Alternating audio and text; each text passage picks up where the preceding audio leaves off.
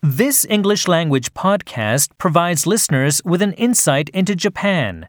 You will know many interesting Japanese people from this Japanese History Makers series. Japanese History Makers.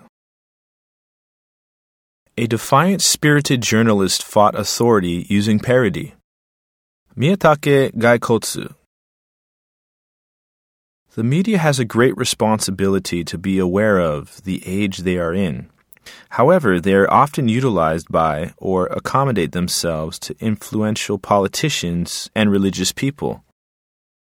And, as history proves, doing so sometimes leads to war.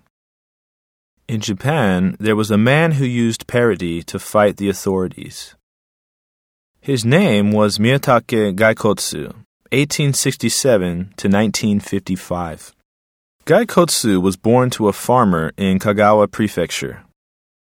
Gaikotsu has the same pronunciation as skeleton in Japanese. Gaikotsu founded Tonshi Kyokai Zashi, Wit Association magazine, in 1887 when he was 20 years old. In 1889, he created a satire about the Constitution of the Empire of Japan, which was far from being a democratic constitution. He published a Wit Constitution Declaration Ceremony illustration, which is a parody of the Constitution Declaration Ceremony picture. It was a sarcastic illustration in which he drew a skeleton in place of the emperor. In addition, he published a series of satirical articles parodying the real articles that make up the Constitution. At that time, criticizing the emperor was a dangerous act. Gaikotsu was accused of dishonoring the emperor and sentenced to 3 years in prison, charged a 100 yen fine, and given a 1-year probation. However, he did not give up. In 1901, after his release, Gaikotsu published the Kokkei Shimbun, humor newspaper, in Osaka. He used humor to point out the essence of key issues of the day, including the tyranny of politicians and bureaucrats, the mass media that flatter them, and the people who support the war. He received praise from the people. Accused society with humor and satire. While he criticized the injustices of police chiefs and dishonest businessmen over a long period in his paper, he made a point of attacking journalists who were acting in the interests of these people by calling them blackmail journalists. He was also severe on his relatives.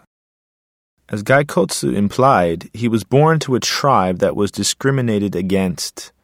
Gaikotsu was blamed by his relatives for being a great annoyance, but he refuted their claims by saying that their attitude was discrimination.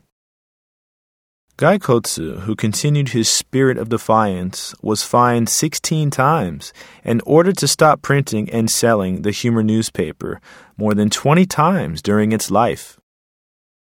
After 8 years, due to the many penalties imposed by the authorities, Gaikotsu voluntarily stopped publishing the paper. In the last issue, he proudly joked sarcastically about the authorities. He named this issue the suicide issue. In the last issue, Gaikotsu announced the following: "It is said it is more humiliating than dying if we fail to die when it is the time to die." Newspapers and magazines have the same destiny as human beings. As we found that it is the best time for a humor newspaper to die now, we commit suicide manly. The reason to select now as a good opportunity to commit suicide is because the paper's circulation has been increasing since the first issue, and it is in full bloom now if you compare it to flowers. Gaikotsu was imprisoned 4 times and fined and prohibited from selling his newspaper 29 times until he died at the age of 88 years old. This is drawn from the sound archives of Hiragana Times digital version, for which both language and text are skillfully arranged for students of the Japanese language. For a monthly fee of 500 yen, subscribers to the digital version of Hiragana Times Magazine can gain access to new entertaining and educational content, as well as to the magazine's back issues. For more information, check HiraganaTimes.com.